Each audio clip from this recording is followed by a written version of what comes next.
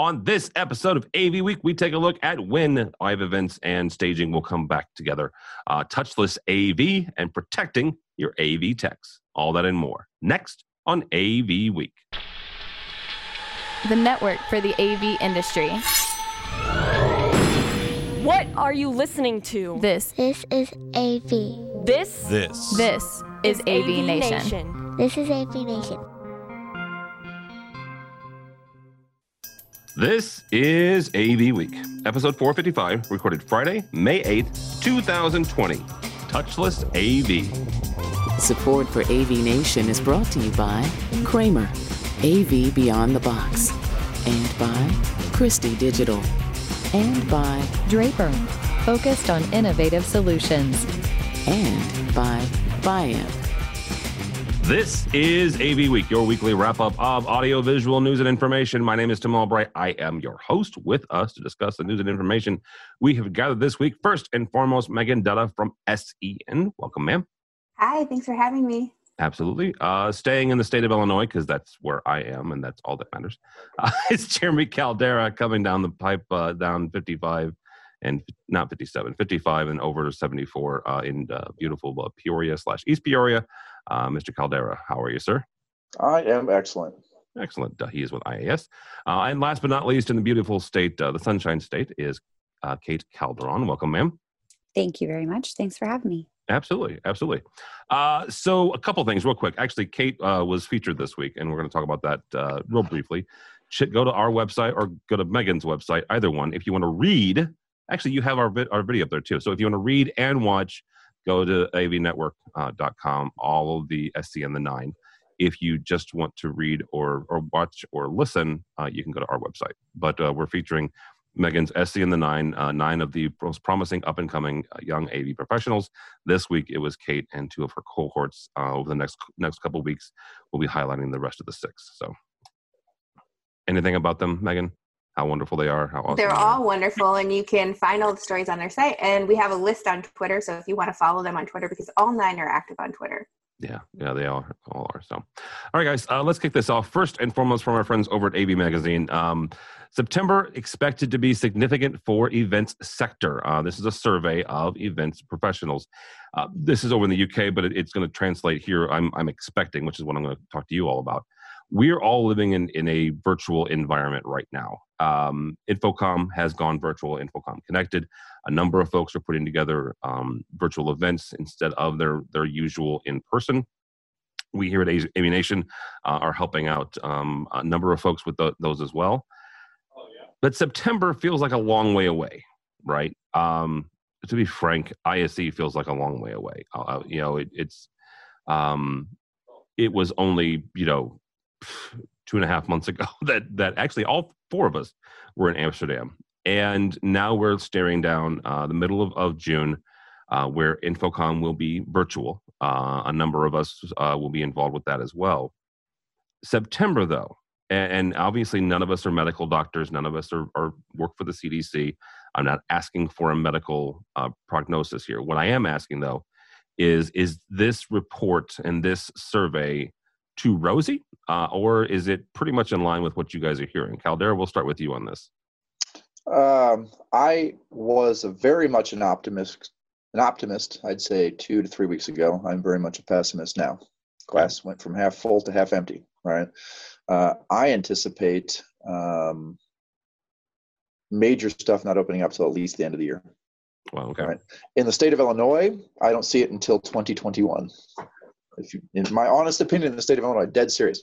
I've actually had some meetings with some churches about, going online and going virtual and upgrading cameras and stuff like that. Can't get cameras; they're on back order till July now. So many people want them, but they are anticipating not being able to be open until at least Christmas time.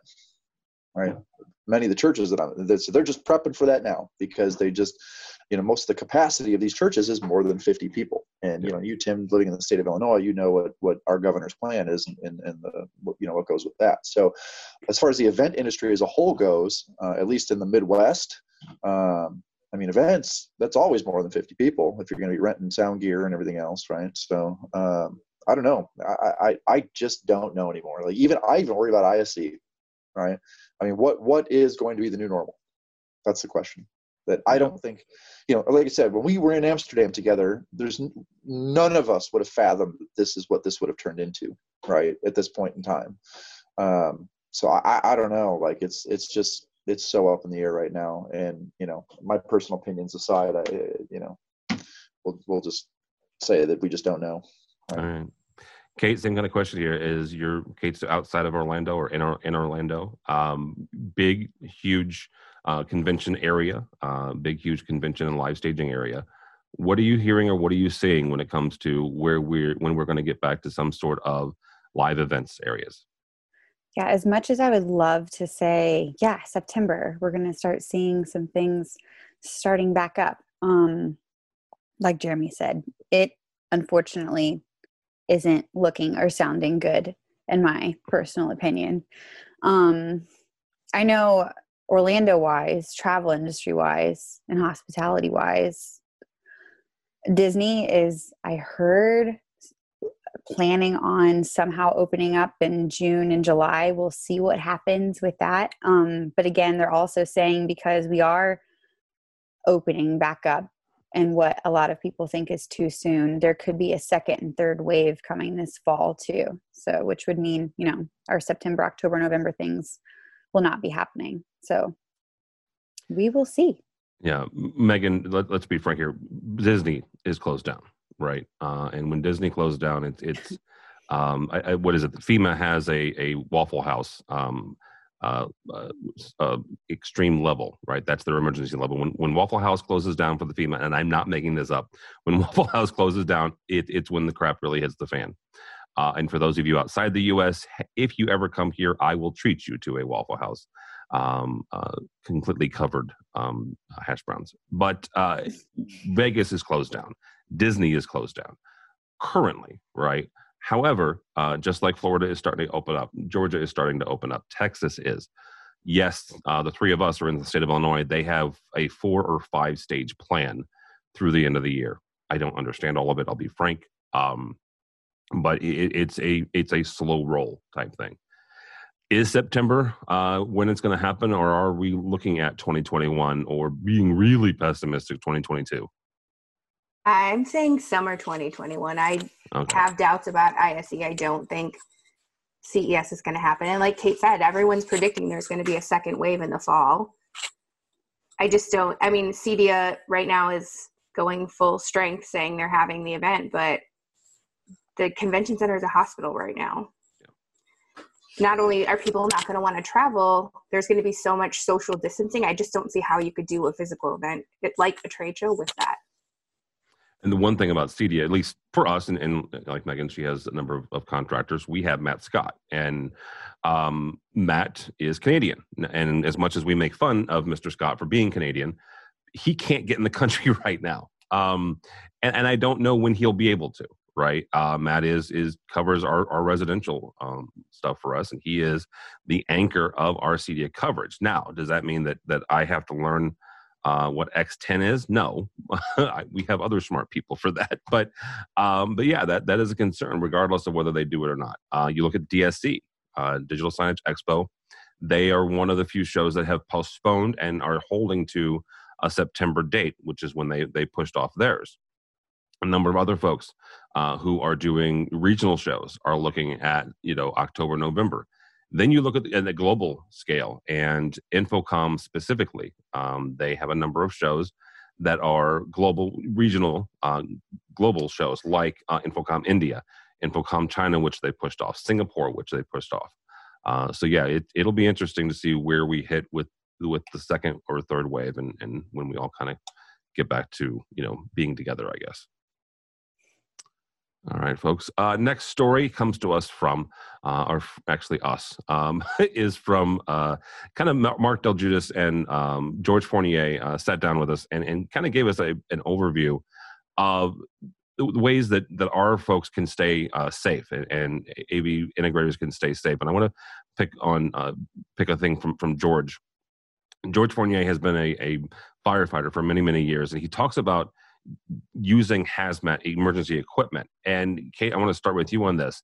As our folks are going back into place, as they're going back into workplaces, we need to make sure that they are safe, right? Mm-hmm. How can we educate our integrators and our friends, right, who are in the industry, to make sure that they have the proper equipment, the personal protective equipment to do their job safely? I would love to see one of our organizations.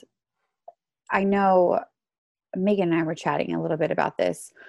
Like, I know legally they can't really come out and make a full health regulation list, like specifically for integrators, but some type of checklist or guidelines that they can give the integrators to say, hey, not only do you have this specific checklist of when you go on a job site, everything that you should be having, but also now here's new safety guidelines and different things that you could also have. Not only that, but like, where can they find these different PPE, like shields and masks and gloves? Because a lot of people are still having a really hard time also finding them.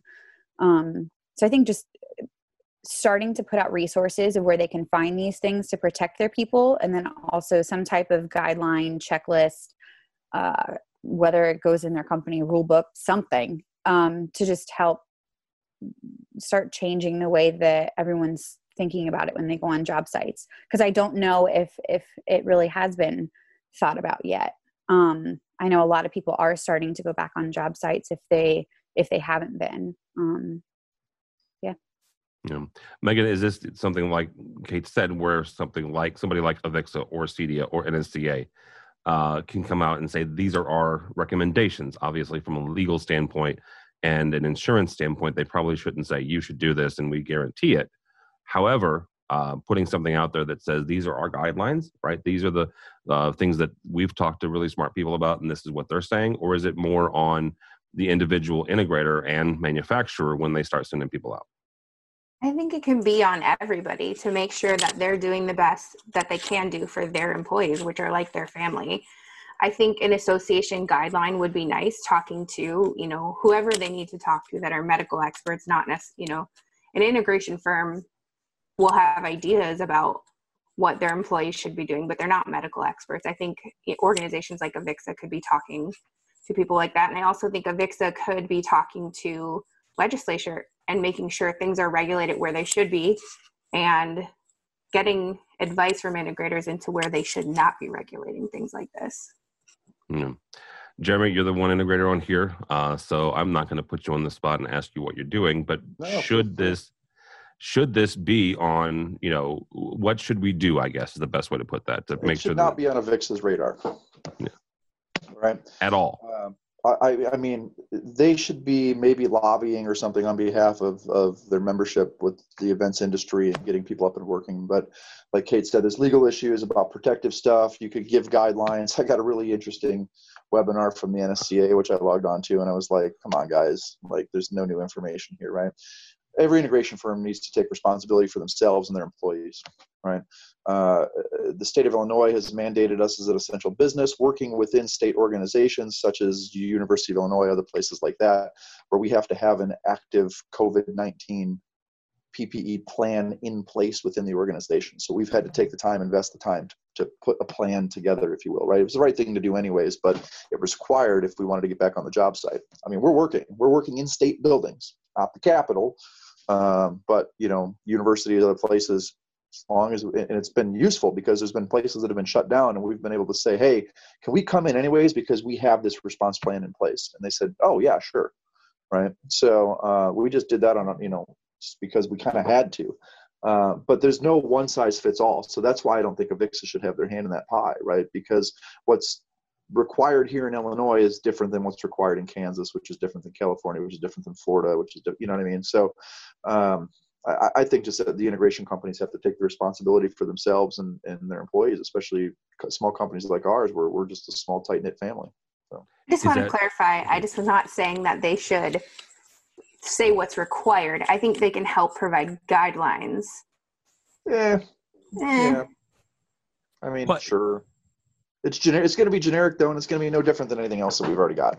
And that's just my opinion, right? So let me ask you this, if you can share, because obviously, yes, Jeremy is in the state of Illinois, so those guidelines are going to be specific to the state of Illinois. And The one thing I am still continually fascinated by with more people I meet overseas is the federalization of the U.S. Right? Folks don't understand some of the guidelines that we 50 states are so different. Right? The fact that Georgia is open and Texas is, and we are not. The B3 are not. Florida is starting to open up a little bit more, actually, more than we are. But we are localized by and large. Jeremy, can you share with what was in that plan or what they asked you to be in that plan? There's nothing really drastic, right? It's the masks are required. Employees have to take their temperature daily. Make sure there's what to do when you have symptoms. What the plan is in place for employees who do experience symptoms and self-quarantining. It's just a matter of documentation, right? It's documentation. We follow the CDC guidelines, and it's like a 2-page document that we had to write, and then stating social distancing, but it's pretty in line with what the federal government's been doing, right? Okay. It's just that specifically within the state of Illinois, we had to have a plan together. It's just taking the time and putting it together and writing the paperwork, right, to allow us to do that. And like I said, the association, as much as they can give those guidelines, that's all they're going to do. That's all they can do is give the CDC recommended guidelines, right? Because that's what on a federal level will work. Keep in mind that even though the state of Illinois is like California, is like New York, the hotbeds of the country, right? They're following the same thing. It's just a matter of what the specific businesses that can and cannot operate are that are different, in my opinion. The actual guidelines as to how to protect yourself and your employees are pretty much universal. Very good. Last story here actually comes to us from Megan and her organization, SCN. Our old friend, Margot Dewahi, she's not old, she's been, never mind, writes a story about how technology can help us in this upcoming reality, because as we all come out of this, the increase for demand for touchless AV solutions is what Dr. Dewahi is writing about. And she actually interviews Brandy Alvarado from Mad Systems, talking about, quote unquote, the desire for touchless installations may translate into the integration of more sensors to provide touch-free controls and facial recognition. Megan, we're going to start with you on this. Is this something you're seeing come down the pipeline, both from a integration standpoint, but also from manufacturers we're all talking to as they get ready to gear up and show us their latest, greatest things? Is this another piece of R&D that they're all starting to get into?